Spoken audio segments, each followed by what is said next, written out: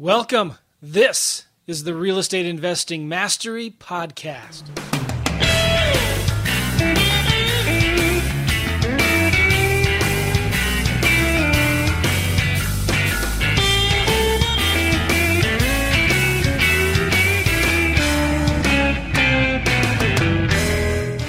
Hey, everybody. Welcome to the Real Estate Investing Mastery Podcast. And if you don't know, Michael Coral's my guest, that I don't know what rock you've been hiding under. He's been in the business a long, long time, and he's been doing a lot of awesome things. I've interviewed him before. He was actually the third podcast that I did back in 2011, and I'm glad to have Michael back on the show.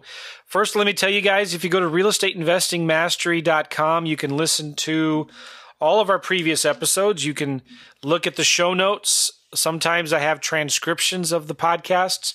Why I don't on every one, I don't know. I need to figure that out.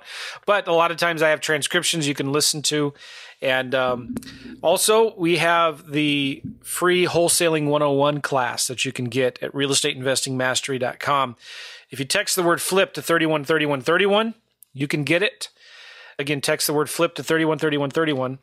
Or just go to realestateinvestingmastery.com and you'll see a link there on the page. And there's some other free things, free goodies that you can get there as well. So I want to get right into this because Michael is a friend of mine I've known for a while. We spent a lot of time on the phone. He's from Bakersfield, California, and he's been an investor for a long, long time. He has seen a lot of ups and downs, a lot of market cycles. I want to talk to him about that. And he also has a great company, yellowletters.com, and that's where most people know him from. But he has other businesses as well. Michael, I remember before you even had that domain, you were yellowlettermail.com, weren't you? We were, and we were fortunate enough to negotiate for the ownership of Yellow Letters, and it's worked out really, really, really well. Yes. You know, the domain space, most people don't understand it to be a real estate play, but it's absolutely a real estate opportunity. So. Yeah. That is really, I think the most I've ever paid for a domain was $500. How much, well, I don't know if you can tell us, but was it more than $500? It was considerably more. And in fact, right now I'm contemplating buying one for $1.2 million. Holy smokes.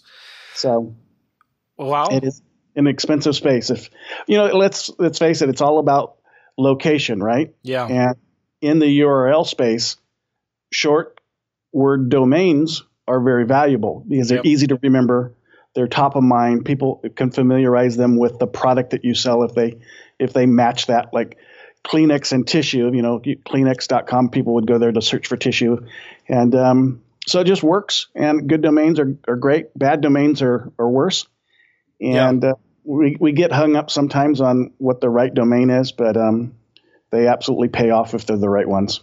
I've heard this story. It's pretty incredible about the guy who owned flowers.com. Do you remember hearing about that? I have not heard that story, but I cringe because in 1993 or 94, well, sometime around that period in my life. Now, some of you guys and gals probably weren't even born in that by then. So I'm dating myself, but I remember I went over a friend's house and he wanted to show me email. And that's when AOL was just becoming what they were in AOL for those of you that don't. It's pre-Facebook. And he wanted to show me email. And so he sent his friend an email and he called his friend on the telephone and he says, "Hey, I sent you an email. Send it back to me." And I'm thinking, well, that's stupid. I mean, well, just talk to him on the phone. Had I been smart on that day, and opportunities arise every day of our life. We just don't know to see them. But had I been smart, I would have gobbled up all of the one-word domains I could and done that. Oh, man. Apple.com. Well, just the one that I'm contemplating buying for 1.2 was, it started out at, $10 a month or $10 a year, just like everybody else's. Yeah. And now there it sits. Even when I bought my phone number 1-800-SELL for cash, that was extremely expensive. So just having good vanity numbers, having good URLs, it's part of marketing, and marketing is what drives our business to a success point that we can rely upon it. And without it, we're dead. Well, I've always said marketing is everything and everything is marketing. Most people don't realize the only time that they market is when they hang the "I'm going out of business" sign. And, when you throw a box of unused business cards in the trash, shame on you. Yeah. Because I know every time, in fact, I'll give anybody that wants 500 business cards, 500 business cards. You just call me up, say, Mike, I need some business cards. I'll send you 500 of them. I know at the end of that 500 box of business cards, if you did it on purpose, you'd buy a house. Now, all I'm going to ask you to do is when you buy that house, just send me a check. Just send me a check to help you for marketing. And I'm fine with that. Man, and I know where you're going with this too, because it really comes down to marketing and networking and just getting the word out there and telling people who you are and what you do. I was speaking at a spot in LA not too long ago on the very subject of marketing to our center of influence. Mm-hmm. And so I asked the room, everybody stand up, and if you have 100 people on your cell phone, sit down. If you have 200 on your cell phone, sit down. If you have 300 on your cell phone, sit down. There were people standing up close to 10,000 contacts on their cell phone. Wow. Then I asked everybody the question, so how many times have you contacted those people this last year? Just saying, hey, after a lot of thought and careful consideration, I've become a real estate investor, and I knew that you would want to help me.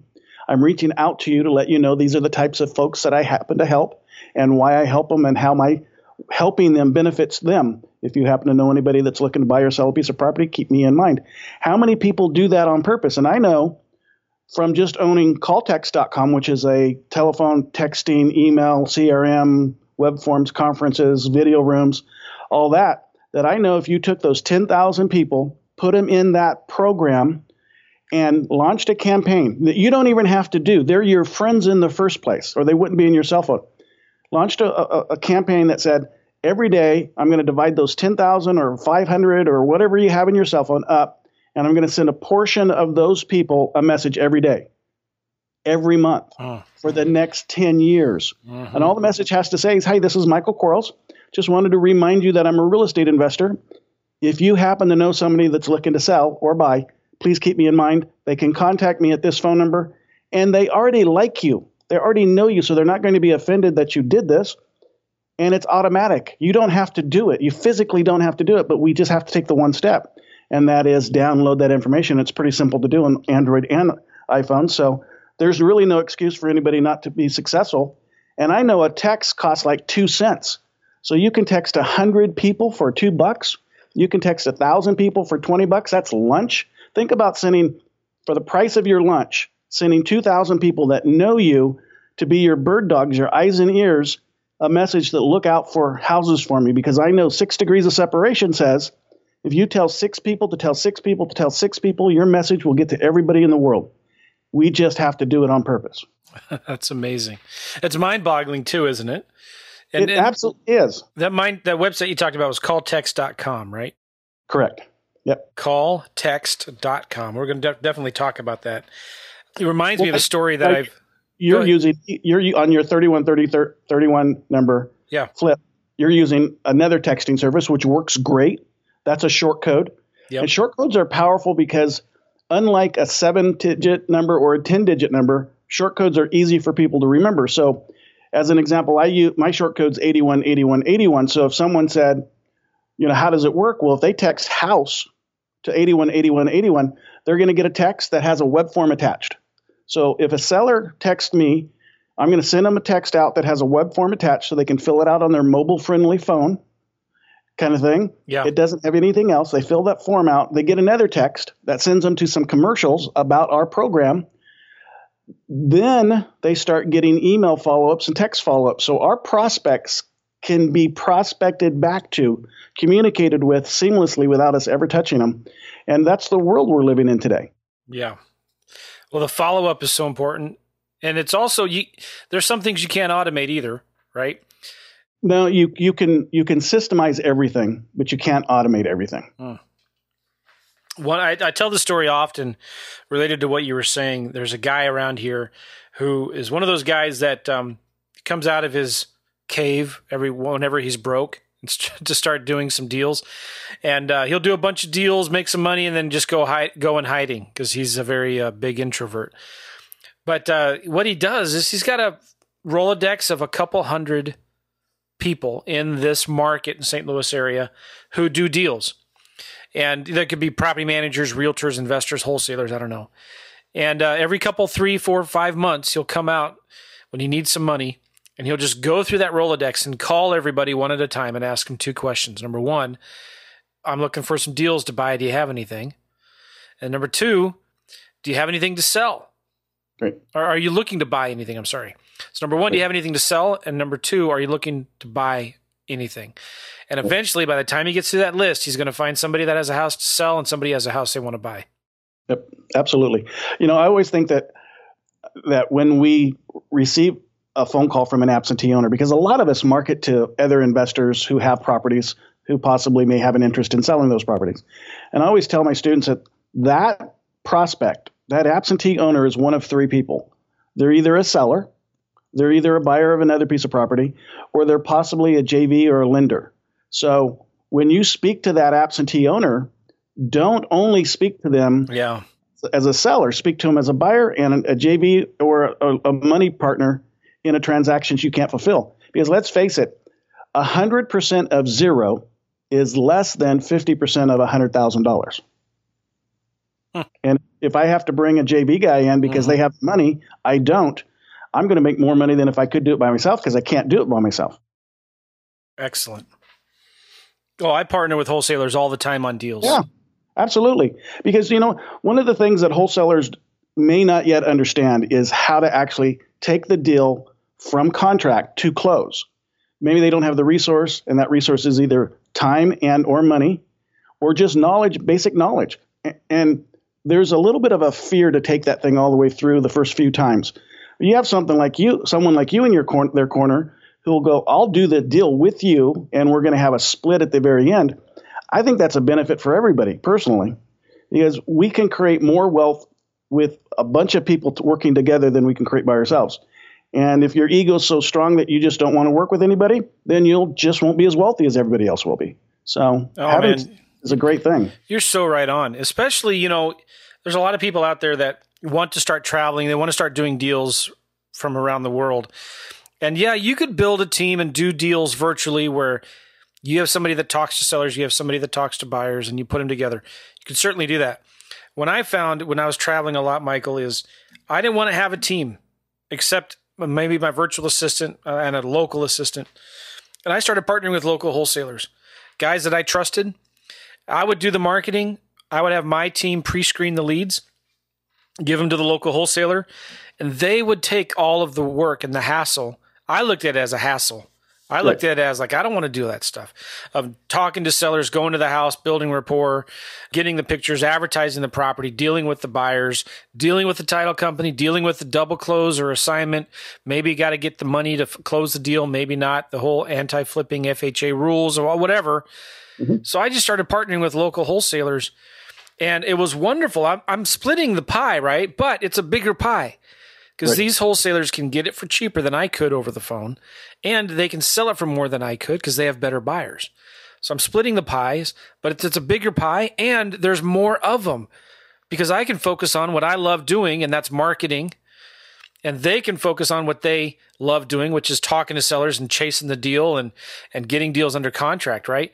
A lot of those wholesalers, they don't want to deal with pre-screening 100 leads. They don't want to deal with trying to follow up and remember all of this admin stuff with sending out the marketing and handling the incoming leads or whatnot. So if anybody listening to this is in that boat, you're like, man, you know what?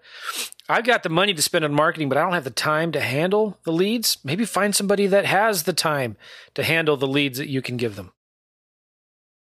There's a component there that's extremely important. You can handle the marketing extremely well. And you can hire, or maybe that's not the great word, but you can go into an agreement with someone who can do the work that you don't want to do, but you still know how to do the work. So just because you have the money for marketing doesn't mean you can fulfill the latter stage, which is lead fulfillment. However, as a person like yourself, you have the ability to know if someone on the other side at the end of the game is doing what they're supposed to be doing. Then you have a win-win. I would fear for someone that's never bought a house to be the money guy, because Yeah. They may not know if the guy on the other side or the gal on the other side is actually doing the job they're supposed to be doing. That's good for sure. But anyway, it's nice to talk to you again. Here we just jumped off all of a sudden and didn't even say hello. Well, Michael, from Bakersfield, California, why on earth do you still live in Bakersfield? It's an easy answer, and it's the only one that justifies the reason. Okay. I love my son, and he loves his wife, who loves her parents. Okay. And it wouldn't be appropriate to take my son and his wife away from her parents. Yep. And I wouldn't move away from my son. Yep. If that makes any sense. 100%. And I'm sorry for bashing Bakersfield. Well, no, I bash it all the time. It's like where there are names and words I'd use, but not on a podcast for descriptive word for Bakersfield. However, it's not bad. In California, the house that I live in would be a mansion in most large cities. Yeah. It's just a nice house in, my city. It's okay. Yes, I live behind a gate in the community, and I park my Rolls Royce in my driveway, and anywhere else it'd be millions of dollars. I'm okay with it. I don't have any water in my city, and we have man-made lakes that you wouldn't want to put your foot in. So we don't have some of the luxuries of other parts of California, or some parts of the world have. But I'm okay with it. I love my JOB. Most people don't love their JOB. They want to get rid of it. I don't. I want more JOB in my life. And so when I go to work, I go on vacation. So my vacation would look the same way no matter where I went, or my JOB. So if I move to some great island someplace, I'm still going to have an office that I'm going to be working out of. And so I just like it. I love it. I love the whole concept of being an entrepreneur and working on our business and growing. And I have a long-term goal, and I'm going to achieve, and I just strive to do it. Well, I appreciate that very much. Sometimes if you can't be with the one you love, you got to love the one you're with, right? I think I've been blessed. I do not know why God made me turn the direction He did when I met my wife, because it was chance at best. Mm-hmm. In fact, it shouldn't have been chance. Just to recap, and it's going to be a really quick story, I promise. I was on a first date with another female. Uh-huh. And it wasn't going well, and we both knew it. I mean, we were attracted to each other, but it was skin deep. Awkward.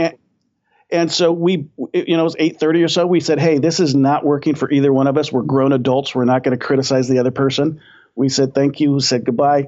I was still, it was still 8:30. So I ran around the corner to my favorite restaurant. I drove over there. I walked through the door, and there my wife was. And there is no logical reason for me to have done that, except for I was supposed to meet the person I'm going to die with. Wow. That's cool. That's romantic. Yeah. That's absolutely, it is the best thing that's ever happened in my life. Yeah. I mean, we can say making money's great, having kids are great. Finding the person who loves you irrespective of who you are and what you do and what you've done and where you're going to go and how much money you have or how little money you have, just finding that person that can answer the question every day of the why question. Why are we here? I'm here to love my wife, and she's here to love me. That's cool. It's a cool world.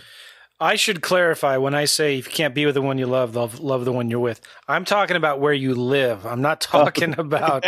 Okay. I'm not talking about relationships with your spouse. So I just got to be clear about that, because I used to live in Bakersfield, and shortly after that, Michael, I went to live in San Francisco, and with my wife, and we would go to Lake Tahoe all the time. This is when I was working for a company, and I loved Lake Tahoe, and I almost got a job with a company that was going to build a huge hotel there, a condominium complex, and it came to a point where I had to make a decision: was I going to live in Lake Tahoe and work for this company that would probably move me to another place in a couple years, or would I go to St. Louis? And so I was deciding at the time I probably should go to St. Louis. And that's why I was thinking of that. But anyway, Michael, you made an interesting comment. You said you're on vacation when you're at your JOB, your job. Right. Or you didn't call it JOB, you called it job. But like, what is your job? What do you consider that to be? I think that I know I'm a pure entrepreneur, and the goal of an entrepreneur is to make sure that the businesses that they own or are part of, that they can function. They have the liquid asset to function. So that's my job. My job is to be the thinker of the business. So I'm not working in it, I'm working on it on a daily basis. And I'll back up a little bit. I don't think of actions for today. I think of actions for months in advance. So I plan, I have a strategy of where I'm going. A manager manages today, technicians do the tasks of today. And so my job is to map out, work on where these businesses are headed. And when you do that, when you get out of your own way and you stop being a manager and a technician, you have that exponential growth. Just like we were talking about earlier, in a sense, when we talk about partnering with wholesalers, and when we do that, everybody earns more money. Well, as an entrepreneur, when you get out of your own way and you allow people to do what they're paid to do, you start making more money. As I can remember the day I fired myself from my management role, it scared the crap out of me because, I mean, no one could do it like I can do it, right? Right. And I realized real fast, well, okay, so maybe they're only as good as I was 60% of the time. Well, great. When I hire 2 of them, now I get more production. When I hire 3 of them, I get a lot more production. When I hire 10 of them, production's really cool. When I have 25 of me, then man, I can conquer a lot because I know 25 times 60% is a lot more than 1 times 100%. And we just have to realize that, which is why when we say, look for your JV partners in the wholesaling business, man, that's the highest and best use of your time for everybody. Good. Let's talk about marketing. Okay. And I'm looking at your yellowletter.com website, and everybody needs to go there right now. Yellowletter.com or Yellow Letters. Ooh, it's not yellowletter.com. It's yellowletters.com. Oh, no, don't go there. I don't know who John is, but well, here's the reality. And I'm a big boy. I mean, I have boy pants on. When we look at marketing, I don't care where people go. I care about them going. That's good. Yeah. Because we have to be selfless. So, I mean, I want someone's success more than I want them to buy something from me. So if you find a product that I have someplace else and you just like it there, by all means stay there and create your wealth.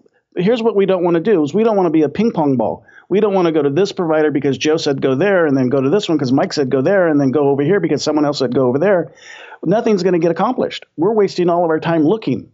Just stop looking and go do. And so I'm okay with wherever people go for their success. I'm absolutely okay. Now, I know I have the best product. And I know that because my product's posted on a lot of the other people's websites as their templates. I'm okay with it. Did I sue them? No. I have an abundance and prosperity mentality. If someone wants to compliment me by using my templates on their website, I'm fine. Because if it creates wealth for them, I'm okay with that. Because we can't do everything for everybody. And there's enough to go around. Yeah, that's good. And, I've used your service lots of times, Michael. It's wonderful.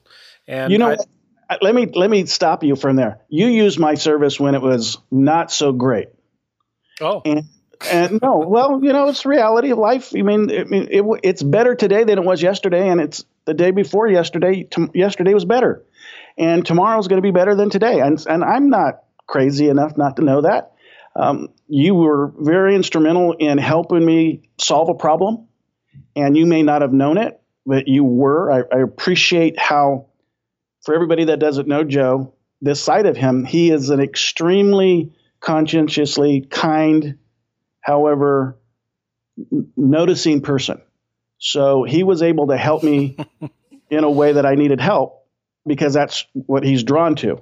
And so I appreciate that. And we're doing some great things. We send out millions and millions of pieces of mail for folks.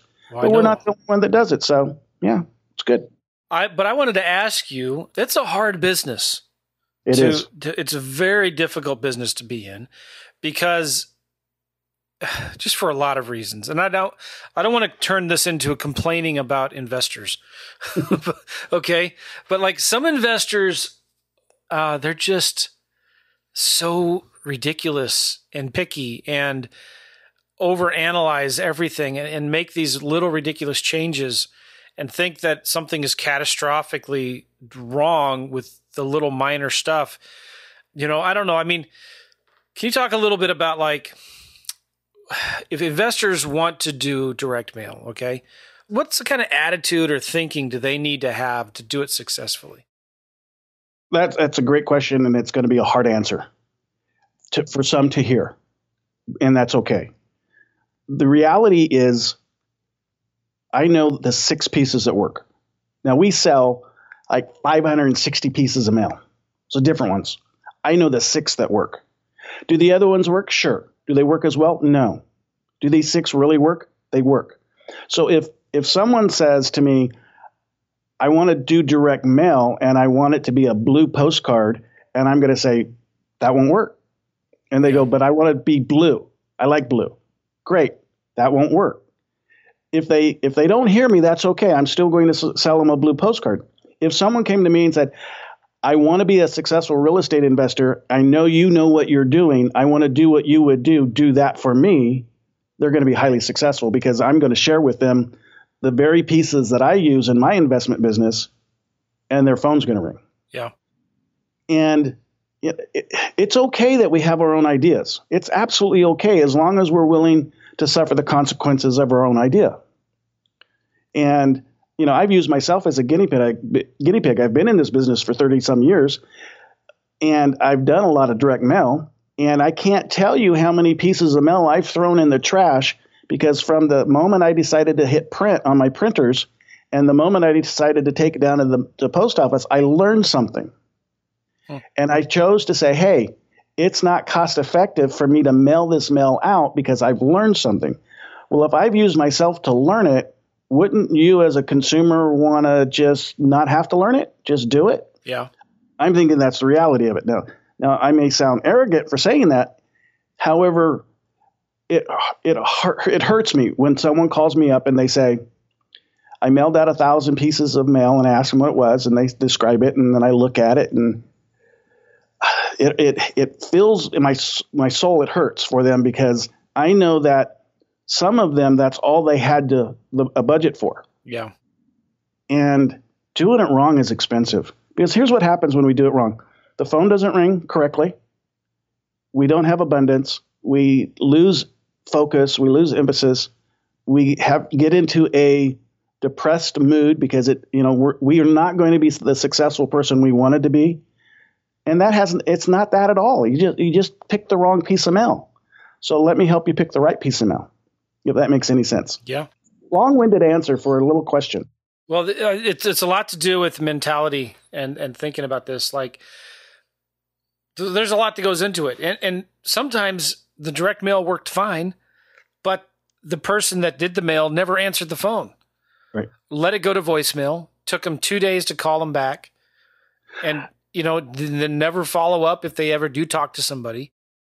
I always warn people when they're new in the investment world that in today's market, a minimum of 1,000. If you don't do 1,000 pieces or 1,000 addresses, something's wrong. You should do something else, and I can show you how to do the else as well. Because direct mail isn't the only marketing play that's out there that you should be doing. It's just one of them. It's a good one. But it's not the only one. But if you're going to do direct mail, do at least 1,000. I like 2,000 pieces for a starter. Now, I know that my direct mail, I can put a letter in the mail for someone for 50 cents. A letter, not a postcard, a letter. So if I can put a letter in the mail for the price of the stamp, you ought to do that. Anytime you get over 5,000 pieces in the beginning, it's too much. So what we don't want to do is we don't want to have the phone ring too little, but we don't want to have it ring too much because all that too much is costing you a lot of money. So send out a couple thousand pieces of mail. Let me help you pull a list. I know the list and the criteria. We run a marketing algorithm on your market, so we know exactly what zip codes to market to. And then mail that, start answering those phone calls, build your pipeline, buy a couple, 2 or 3 houses, get some support, because in the beginning, you don't know your closing companies, you don't know your agents, you don't know your contractors, you don't know any of these things. You don't know your buyers, none of this stuff. So you can't go full force. But once you learn it, then you can add to your mail and then add. And then all of a sudden, you're going to be doing 200,000 pieces of mail a month, not looking back, driving a Rolls Royce. But you have to start smart. And let me help them start smart. Yeah, good. Can we talk about that? Can we get into the details real quick, Mike? Like, sure. What are some of the best pieces of mail that you like to send right now? What are the top 5 or 6 that you were talking about before? The first one I'm always going to mail out right now is what we call a naked letter. And it's naked because it's not in an envelope. So it's folded 2 times, tri-folded, and then tabbed. It is handwritten on a yellow piece of paper with lines and message. I want to buy your house today for cash. Call me at this phone number. Thank you. Your name, phone number again. Real simple, easy, fast message. Yeah. It has a really good response rate. When we took the envelope off of it, because you can buy it in an envelope, but when we took the envelope off of it, we found that the response is a little bit better of a prospect. And I like that prospect. I like the strength of the prospect. The second piece is a small text postcard.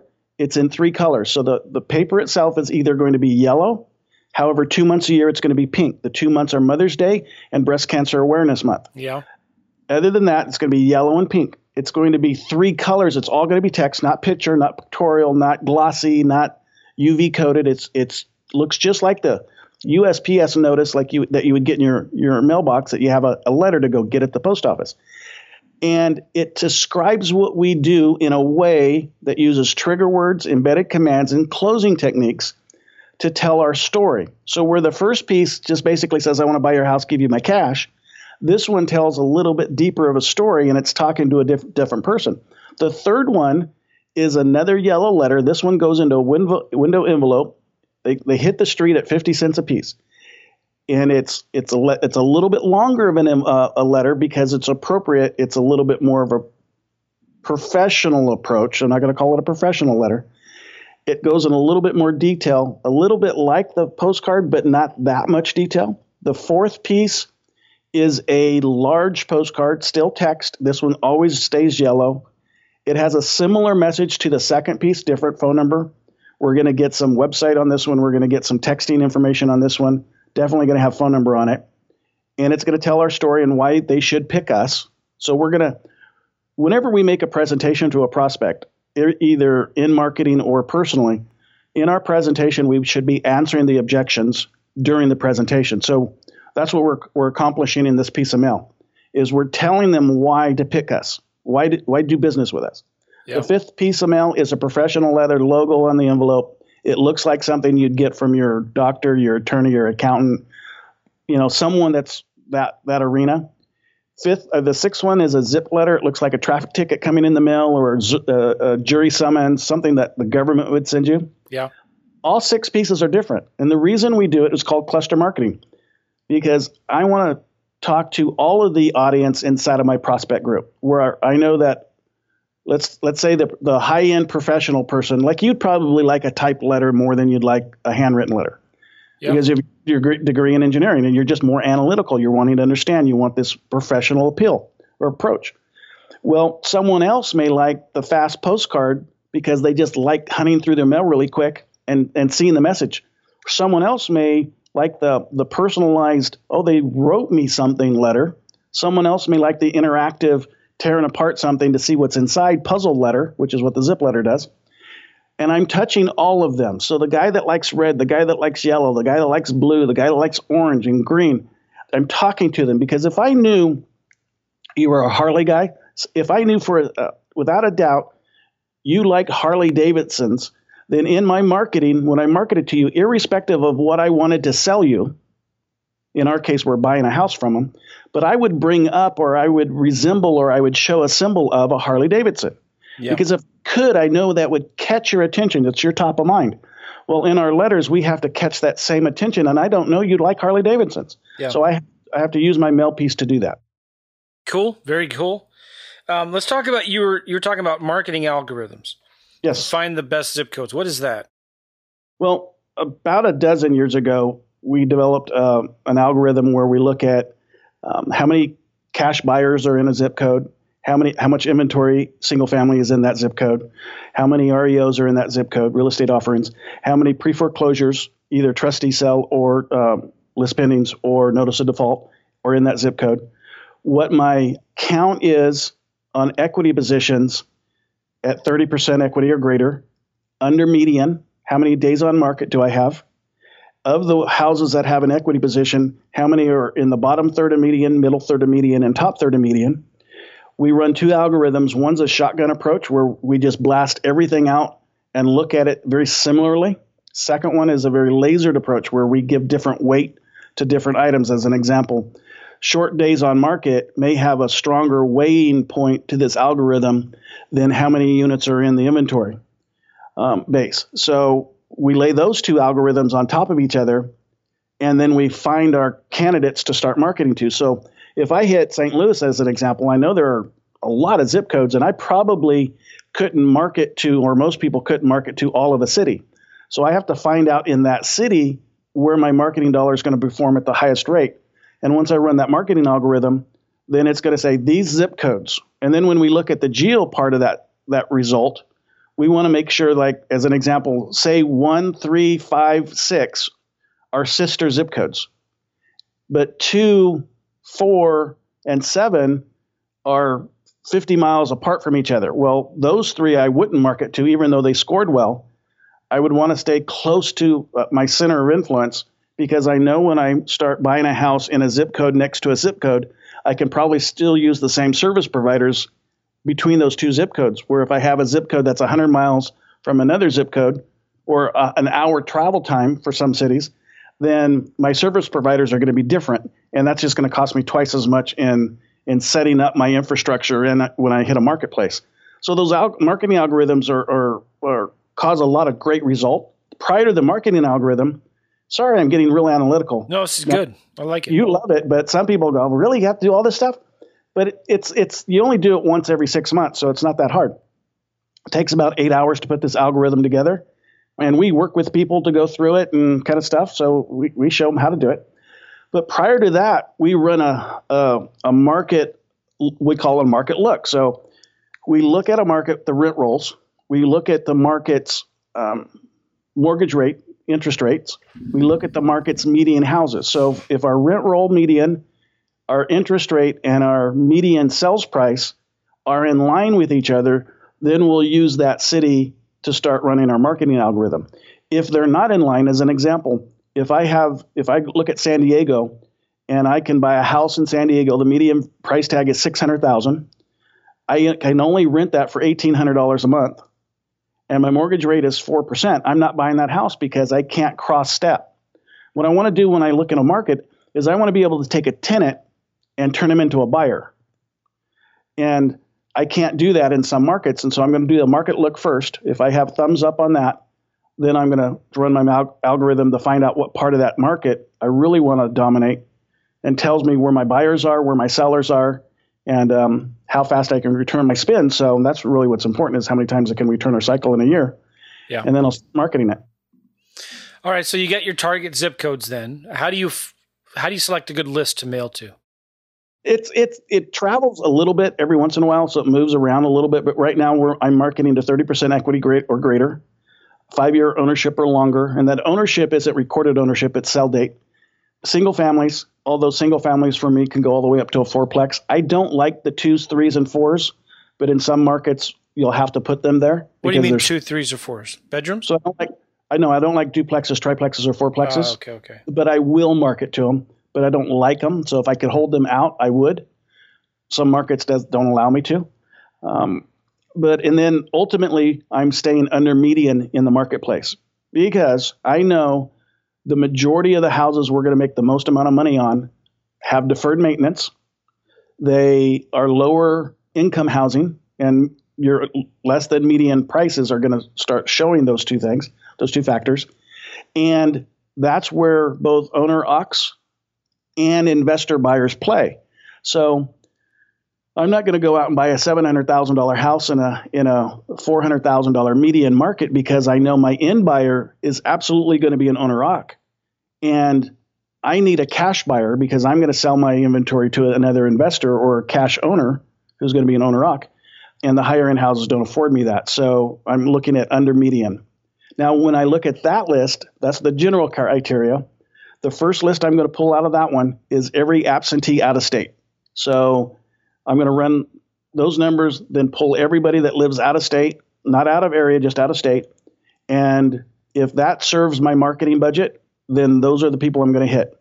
If it doesn't, and I still have people left over, of the people left over, I'm going to go 50% absentee and 50% owner occupied. The reason I do a mix, and it's there's good and bad about both of those types of prospects. The good about an absentee is they're seller financing anyway. So to convert that seller, that person who's taken a rent payment to pay their mortgage, I can convert them into taking a mortgage payment pretty easily. Where the homeowner, it's going to be a little bit harder. The negative to the absentee is everybody markets to them. So I'm just standing in line, waiting for my turn to give my presentation. Where the owner occupant, no one markets to it really. So it's pretty virgin territory. However, when you have an owner occupant who has a free and clear house, they're self-funding it already. So to convert those, although it's not as easy as the absentee, it's still expressly possible, especially on sub 2. So because most owner occupants don't want their credit score to go down, and if you understand sub 2 investing, then it's an easy presentation to convert those to a sub 2 purchase. Oh, yeah. I hope you're talking about what your audience wants to talk about, but we could talk all day. In fact, you know what? You and I, although we live like thousands of miles apart, we need to like schedule a boot camp and go do a boot camp for folks that want to learn wholesaling and wholesaling and lease options, that kind of stuff, whatever they want to learn. That'll be cool. Yep. That'll be cool. So I want to ask you more questions about the mailing lists, because sometimes when I've tried to pull data before, if like, for example, if there is no sale date in the property record, it doesn't show up. Like I can't, certain list providers, when you're looking for, if you say, show me all the properties that sold before 10 years ago or longer, you have to pick a start date. Right. So the earliest start date you can pick is 1900. Okay. So can I let you in on a secret? Yeah. You can't share this with anybody. Oh, I won't. It's just between you and me. Okay. So the list I spoke about earlier is what the majority of people can do. But if you're asking me the best list possible, can I tell you that one? Yes. Okay. So let's assume for a second you go to a list provider and you have the problem that you have, where if you put a filter to it, it minimizes the results, even though there are results there. It's just that when they keyed in the filter, maybe they keyed it in wrong or didn't key it in at all. So here's what you do. You pull the list without the filters. Yeah. And then you pull the list with the filters. And the people that are left over have never been marketed to. Yeah. Well, that's huge. You have to buy all the list. Yes. So if a city has like 60,000 people in it that fit, and so you have to buy the 60, and then you suppress the second list, but it's the balance, it's the difference that you're really looking for. And those people are gold. Well, they are, and I've done that before, and it was crazy the amount of response that we got from that. Yeah, absolutely. A lot of those guys, they bought their house so long ago, there's a ton of deferred maintenance.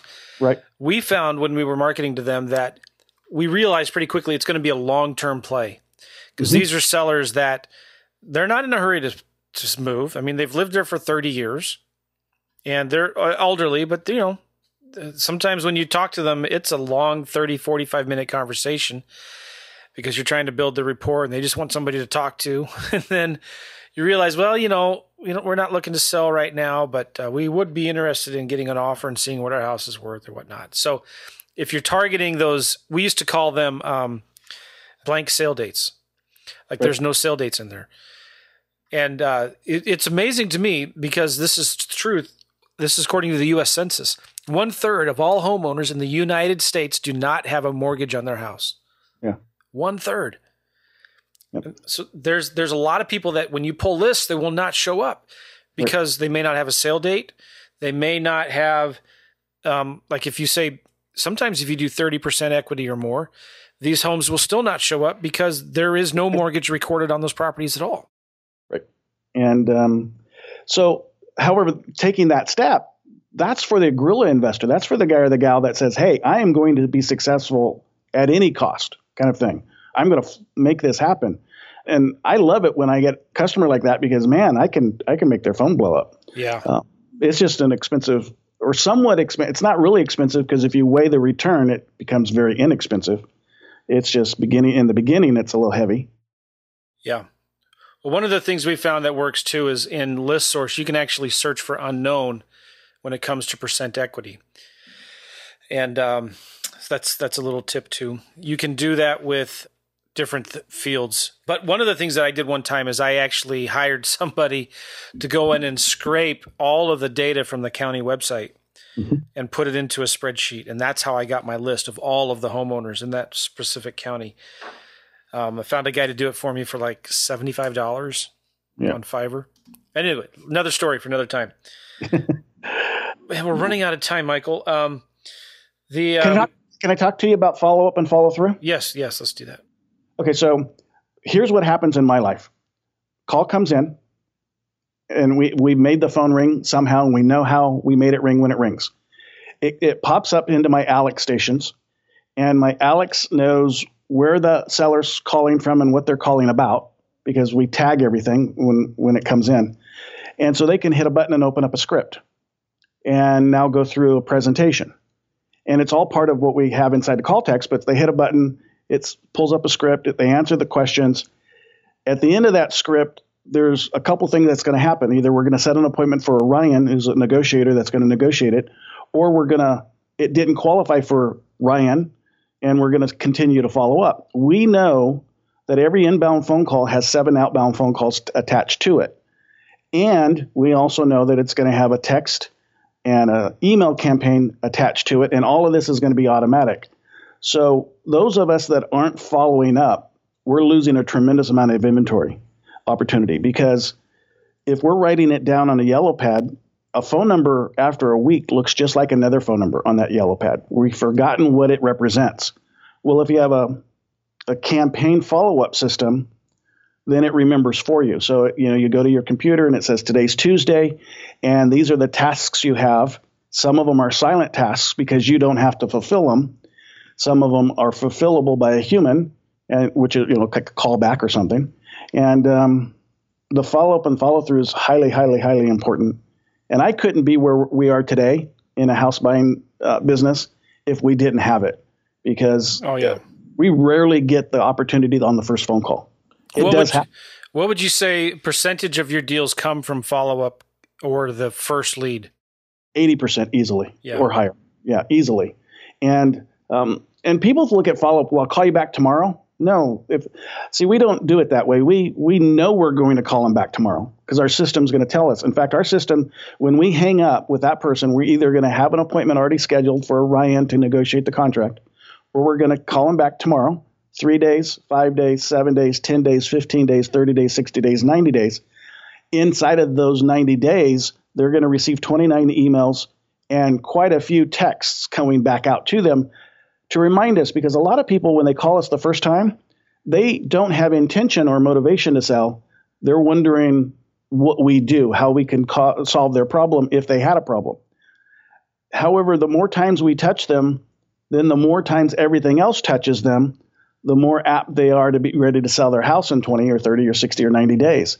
We have to be there when they say, I'm ready. If we're not there, we're crazy because someone's going to be there. Yeah. And, it's real easy to set up a follow-up system. In fact, if on an average month here, we'll have well over 1,000 phone calls that come in. So even if all you did was at the end of the month, send a text to all those 1,000 people that says, hey, you called me about selling your house, a good percentage of them are going to text you back saying, what do you have in mind as far as a price? And that starts the conversation. Of course, we never give prices, but we want to make sure that, when someone asks for a price, we know we now have a greater motivation than someone that says, don't call me again. Yeah. But follow through is highly, highly important. I don't know how I would have ever done it before. What would you say, how many follow-ups do you need to do on average to get a deal? Well, we're doing the 7 phone calls, and we're still doing direct mail to them every month. I don't know the number. I wish I did. That's probably a number I need to go get on the top of my head, but I have someone that does know it. I know. Yeah. But those 29 emails, at some point that campaign is going to stop because they set an appointment to sell us the house. But if they haven't, then they're going to continue. Those texts are going to stop if they set an appointment. If they didn't, they're going to continue. The direct mail is going to continue until 6 months is up, and the calls are going to be on that rotation. We're setting up right now to do ringless voicemail, and we're only going to do it to our past prospect group. And so we like that concept. We're not going to be too intrusive to people that don't know us at all. And we do a lot of short code on our postcards. So, in fact, on our website, where people go to fill out forms and stuff and look information up about us, we have a chat form. We've bought 2 houses this year because of chat. Serious. So, like you go to somewhere and you can't find what you need. So you want to talk to us now? So you hit that button and now you start talking to a live representative. I don't know why people just don't pick up the telephone and call us, but they like it. So they start chatting with our reps, and they go through the whole entire negotiation process. And that's fine with me. I don't really care how the consumer finds us and does business with us. I only care about that they do. And we as entrepreneurs, we have to allow them to communicate how they want to communicate. It's kind of like way back in the old days, if you didn't speak a language, you couldn't speak to that person, and it was tough luck. Well, we have a lot of languages nowadays. We have the mobile language, we have the web form language, we have the texting language, we have the phone call language, we have the email language. We have to know all those languages because our consumers are using them. That's good. And you need to, the importance of follow-up, and you nailed it on the head. You got to do that. Talk real quick about calltext.com, because I know a lot of what we're talking about you can do actually there, right? Yeah, we started working on it 3 years ago, and when I was just so frustrated that I was using this program for CRM, this program for email, this program for texting, this program for web forms, and this program for web chat, and then another form for conference videos and all that kind of good stuff. It just got to be absurd, the amount of programs I was using, and then I had to use more programs to tie all those together so they could talk to each other. So we started down this road of creating CallText, which is a CRM with a phone service in it, with an email service in it, with a text service in it. It has web forms, web chat, conference rooms, video rooms, silent dial, so that all types of communication that you'd want to use to reach your consumer, your prospect, and vice versa, you have at your fingertips. You don't lose data. So I can go back to a prospect and I can see all the correspondence, whether that's email, texting, calls, whatever it was, how they, all the correspondence that they had with us. At a moment's notice, my operators, my Alexes and my Ryans, they don't dial. They just hit a button. And that button is inside of our CRM, and it's downtime. So as an example, when I call someone and I get their voicemail, most of us have to say, "Hi, this is Michael. I'm returning your call. You called yesterday about possibly having interest in selling your house," kind of thing. We have to physically do that. Well, with CallText, we just hit a button and it does that for us, so we can go on to the next call. And so the amount of resource savings that it allows us to do, it allows us to magnify our business, so we just do more of it. And just that not losing prospects is a huge thing. And texting, I mean, our short code's 818181, and you just text house to it and you can see how it works. Yeah. That works great. And again, without it, I did it before. I was spending close to, $4,000 a month for all the programs I was using, and now I'm not. And but it's available. I think we have plans from $19 on up. And so to have a CRM with a phone system and texting and email and all that for $19 a month, kind of crazy not to. Do you, if they go to your website, and I'm there now, do you have a place where they can see a demo or see some videos of what it looks like? Absolutely. We have we're only a phone call away or a chat away or a text away, and we'll share the inside. And it's retention, which is the strong point for me. It is pretty strong. So what I mean by that is people that use it don't leave it because its function is so great. So it's kind of cool. Nice. And it's like anything else. It's like opening up a dictionary and finding the word that you don't know how to spell sometimes because it does so much. But we're here for that. We set up people, their accounts, and show them how to do campaigns and tagging and all that good stuff that just automates their life so they can do what they want to do. Yeah. And then do what they don't want to do.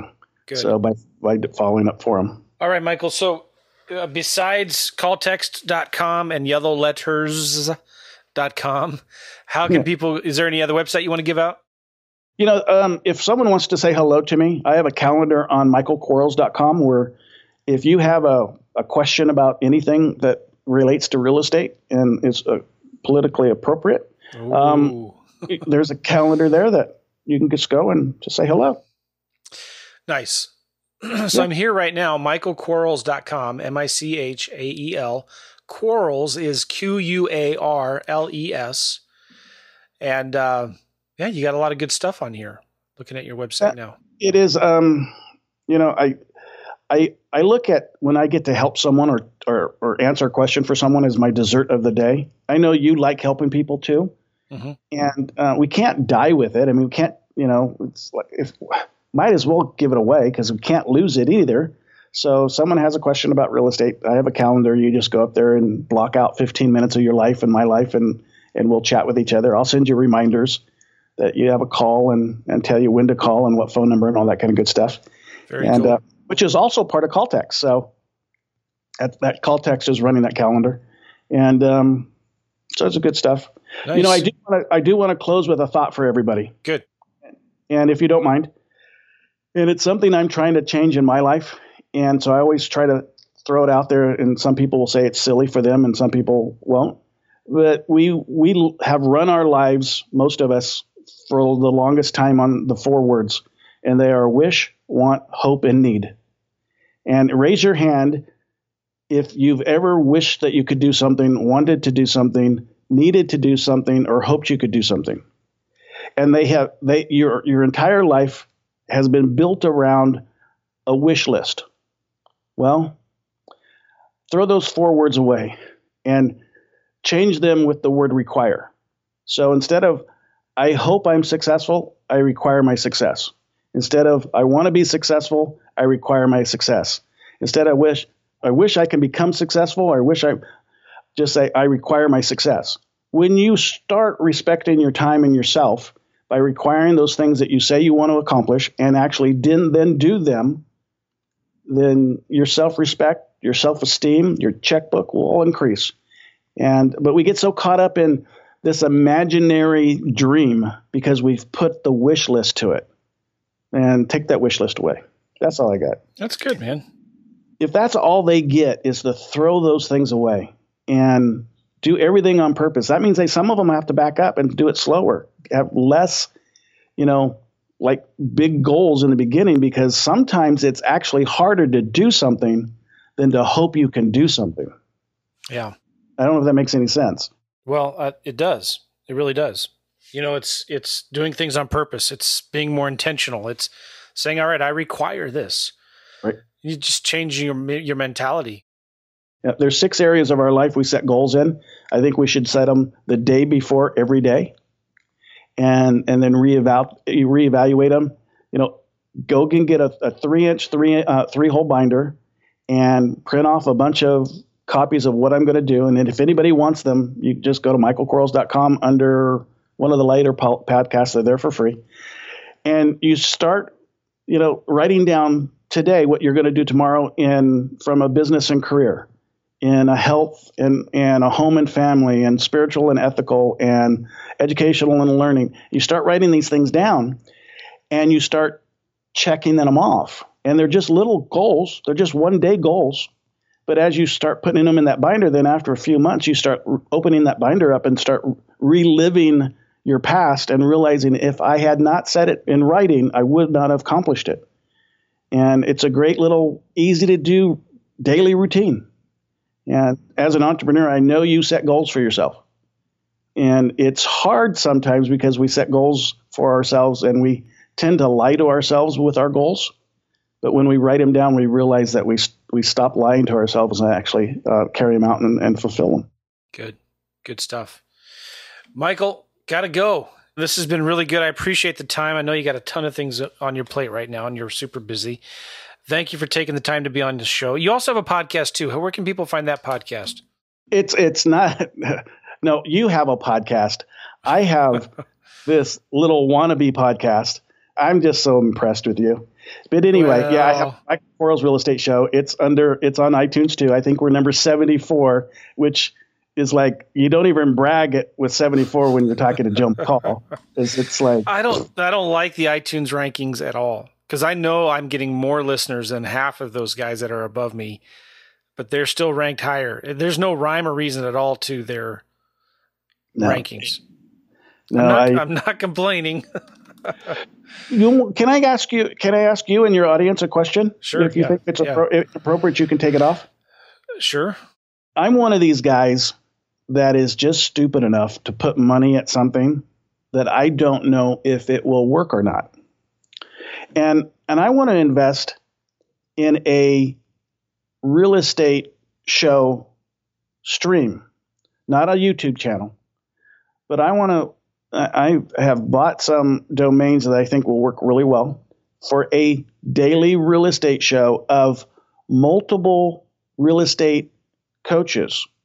So as an example, I can have the Joe McCall hour, and I can have the Michael Quarles hour, and I can have John Doe hour and Susie Investor hour, but daily. Do you think the audience would like that, where they can hear current, real, actionable information on a daily basis? Maybe. Maybe. I don't know the answer to that. That's a good question. There's a lot of podcasts out there already. Well, I'm talking about audio, just like if you watch the Sean Hannity show or CNN or whatever you guys watch out there. But just like that, where you got your information from someone that you could see, that'd probably be $1 million investment. But boy, I don't know if it's worth that much. Don't know if it's worth that much. If I could change the lives of a few people, with the money I have, Well, it's scary. We could talk about it. We could talk about it another time. Yep. That's a good question. I don't know. There's a guy that does daily podcasts, Joe Fairless. Yeah. And I don't know how he does it. That's crazy. But anyway, thank you so much for your time, Michael. Appreciate it. Guys, again, there's several websites we gave out. You can get them all at the realestateinvestingmastery.com in the show notes, michaelquarles.com, calltext.com, yellowletters.com. And I think I got it all right. You did. You're great. I'm just excited to be here. All right. Hey, thanks again for the time, Michael. I appreciate it. We'll see you guys later.